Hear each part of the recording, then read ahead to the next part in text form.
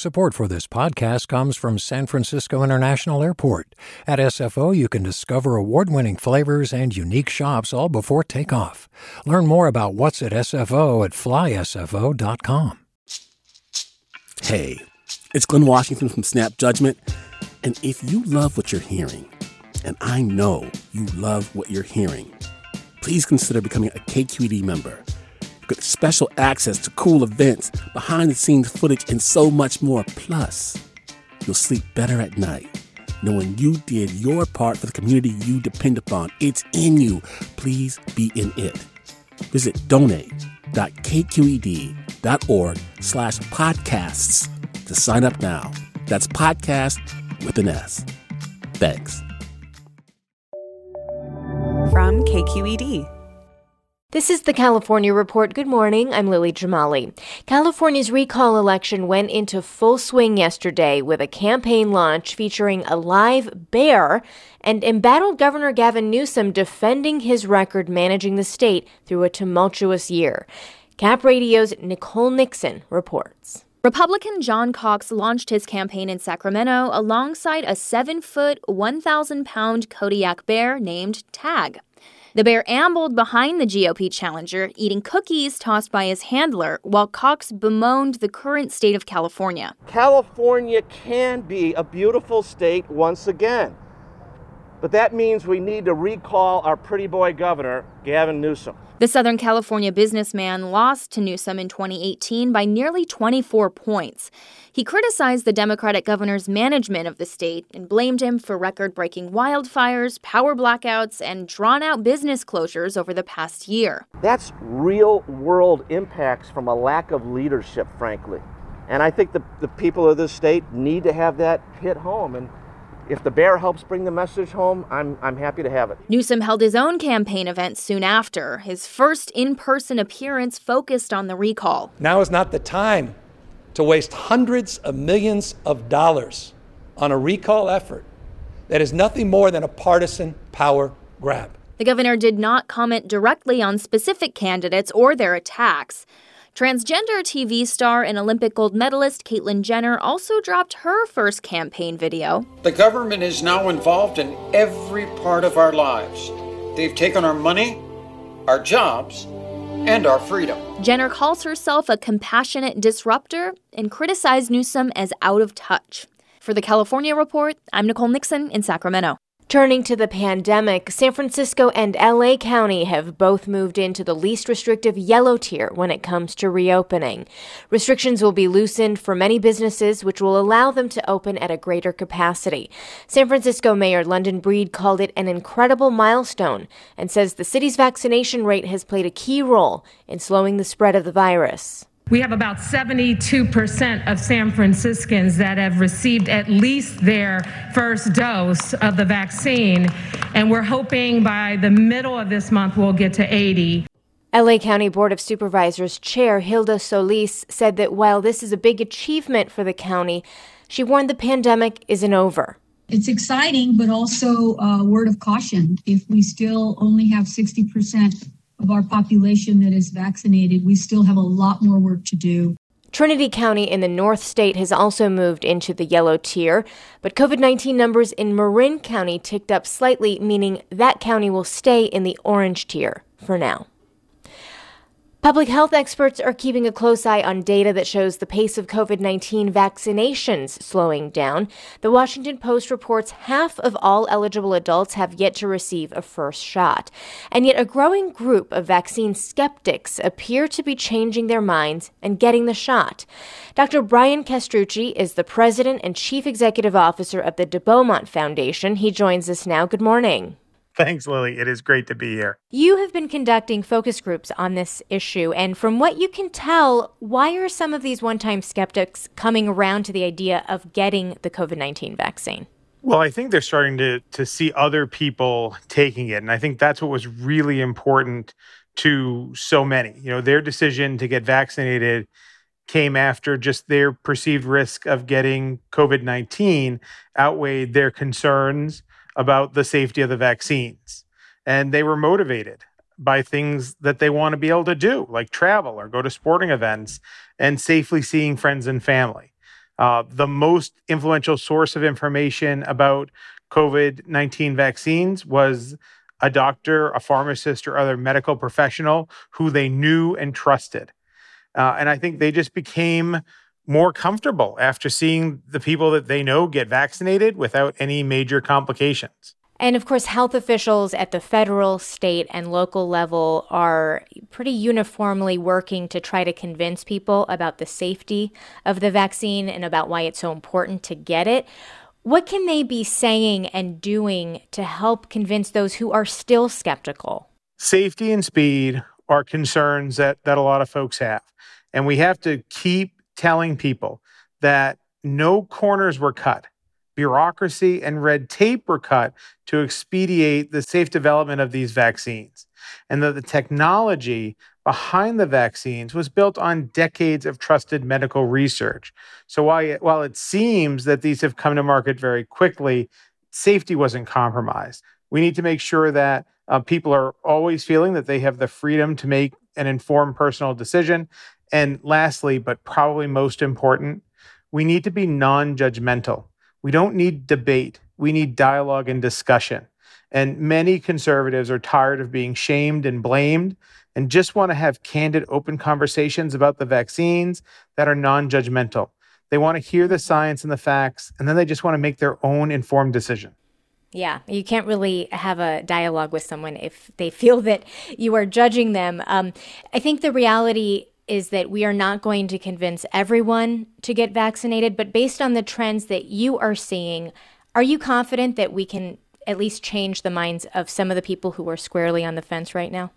Between March and April, we saw a 20% increase in likelihood of vaccination among Republicans. And so that gives me hope. But I think the reality lies somewhere in the middle. I think people are still making a decision about whether they want to get the vaccine, and we need to keep consistent, truthful messaging about the vaccine and what it means to get vaccinated. But I think if you look at India, we should take that as a warning. And we should not be so arrogant to believe that that could not happen here in the U.S. And that right now there's a race between getting vaccinated or finding more variants. All right. Well, Dr. Brian Castrucci, thank you for joining us and sharing some of your insights. Dr. Castrucci is the president and chief executive officer of the Beaumont Foundation. Thank you. Thanks, Lily. Hi, I'm Sasha Koka, host of the California Report magazine. Every week, we bring you stories about what connects us in the giant, diverse Golden State. Because what happens in California changes the world. I love this place. We were once seen as like the place to be, California. The land of milk and honey. That's where you go to Sunshine State, but we just have challenges right now. KQED's California Report magazine. New episodes drop every Friday, wherever you get your podcasts. Hi there, I'm Randa Abdel Fattah from Throughline. If you're listening to this podcast, you know that KQED produces exceptional storytelling that keeps you informed, inspired, and entertained. Their podcasts cover issues from your neighborhood to the entire country and everything in between. Support this work today. You can help us continue to bring quality podcasts to your ears. Just head to donate.kqed.org/podcast. That's donate.kqed.org/podcast. The LA County Board of Supervisors has voted to launch another investigation into complaints that sheriff's deputies harass relatives of victims of law enforcement violence. KPCC's Robert Garrova has more. The vote comes at the same time as a report from the National Lawyers Guild that details what it calls aggressive and continuous harassment by deputies. The report includes allegations from the family of 21-year-old Anthony Vargas, who was shot and killed by deputies in 2018. His relatives said deputies have followed them in patrol cars and shown up outside their homes and taunted them. Stephanie Luna is Vargas' aunt. I'm not sure what else we can do other than continue talking, continue speaking up on what we're going through, because we're not going away. The Sheriff's Department had no comment, saying it hadn't reviewed the report. Inspector General Max Huntsman issued a report last fall calling on Sheriff Alex Villanueva to adopt a policy to prevent harassment of victims' families. Villanueva said that report didn't provide evidence of any harassment. Now the supervisors want Huntsman to look at the issue again and to come up with a robust plan to prevent harassment in the future. For the California Report, I'm Robert Garrova in Los Angeles. LA Mayor Eric Garcetti's name has once again surfaced as a possible nominee for a position with the Biden administration. Axios reports Garcetti is one of several candidates under consideration for the position of U.S. ambassador to India. The mayor's office issued a statement saying the report was, quote, speculative, and that the mayor is focused on ending the COVID-19 pandemic. Late last year, Mayor Garcetti revealed that he had turned down an unspecified position with the administration. During the presidential race, he served as co-chair of Biden's campaign committee. A law passed in 2018 that requires California companies to have women on their boards of directors is having an effect. KQED's Nina Thorsen reports. SB 826 mandated companies with headquarters in California to have at least one woman on their board, or more, depending on the company's size, by the end of this year. A new report says the number of women on corporate boards has doubled in the 3 years since the bill's passage. Only 14 companies are not yet in compliance with the requirement. But there's still a long way to go in increasing representation by women of color, especially Latinas, who make up 19% of the state's population but just 1% of corporate board members. The report, issued by the California Partners Project, co-founded by Jennifer Siebel Newsom, suggests reasons why companies haven't put more women of color on their boards. They include over-reliance on personal connections of existing board members in management, using criteria such as job titles or service on other boards, and a fear of taking risks. The report recommends companies cast a wider net for board members and recognize that diversity is an asset.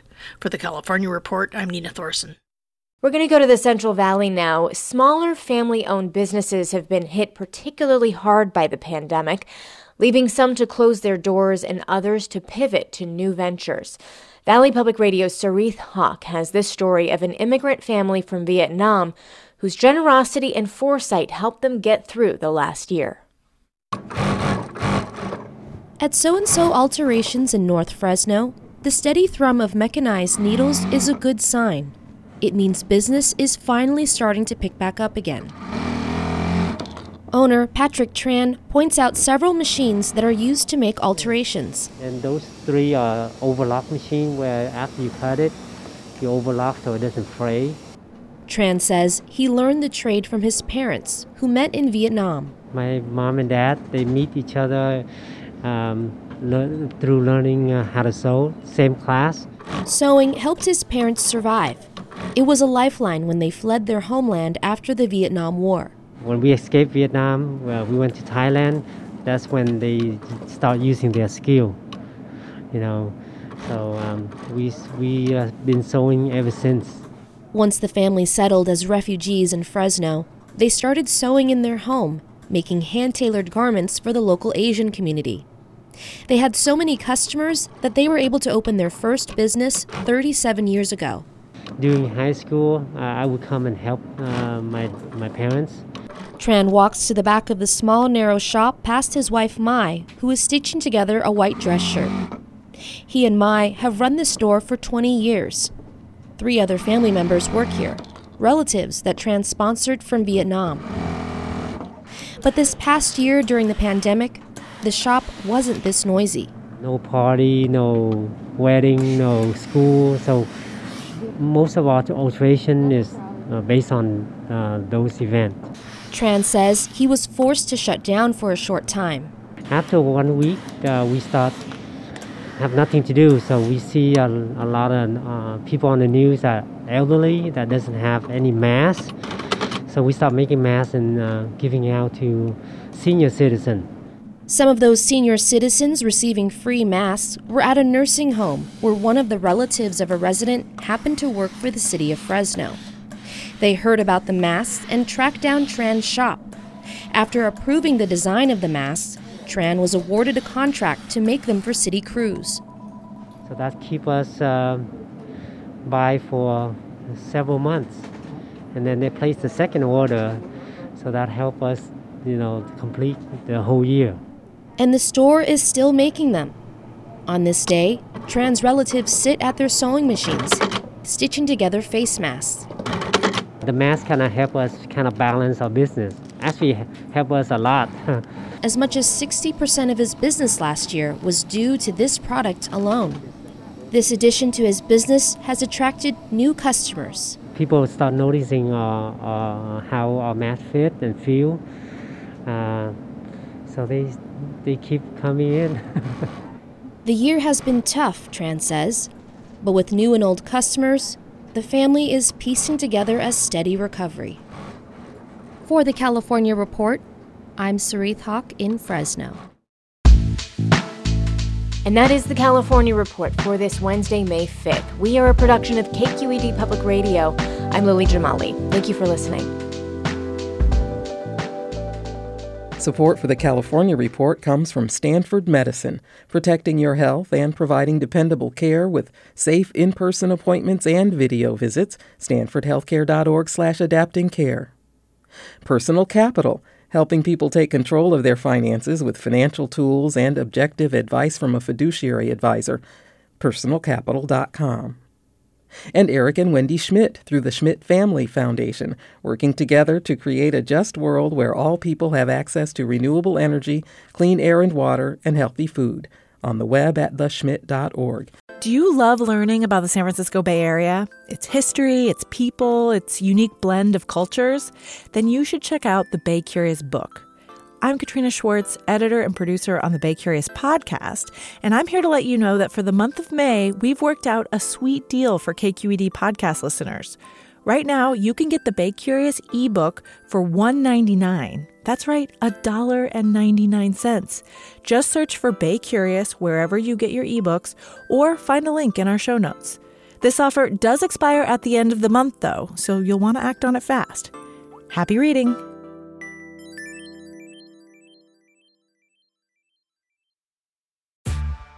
Hey there, this is Brittany Luce from NPR's It's Been a Minute.